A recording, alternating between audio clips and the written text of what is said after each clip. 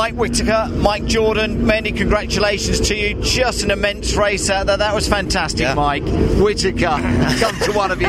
Enjoy that, though. Oh, yeah, we loved it. We've spent sort of 4 or 5 years restoring this car. It's the first prototype TVR Griffith. It raced here in 1965. We asked all the folks here to give us an entry for a few years. Eventually they did last year. We didn't do a good job of it.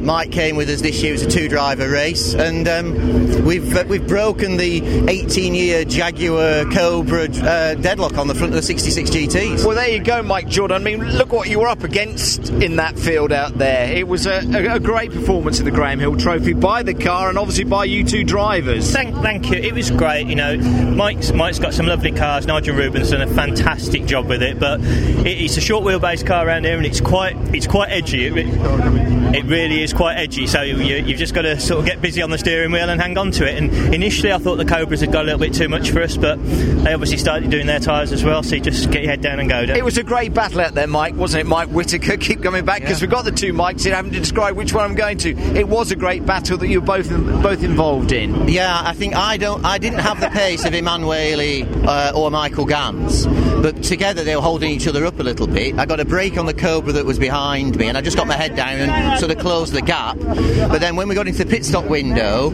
I could see like 5 Mustangs and Elans all in front as we came through the chicane one lap. So I pitted early. We handed over to Mike, and then, you know, we sort of, it's kind of nail biting stuff for the last sort of 20 minutes. What's it like watching that last terrifying, fight? Genuinely. It's worse in the car. You sort of feel like you're in control, and when you're outside of the car and you know how difficult it is to drive, you're just nervous. You just but when you can do nothing about it and Mike's behind the wheel and it's his session, then you just keep your fingers crossed. But a great drive again in a wonderful car, Mike. Well done to you. Thank you. And well done to Mike as well. Cheers, Mike.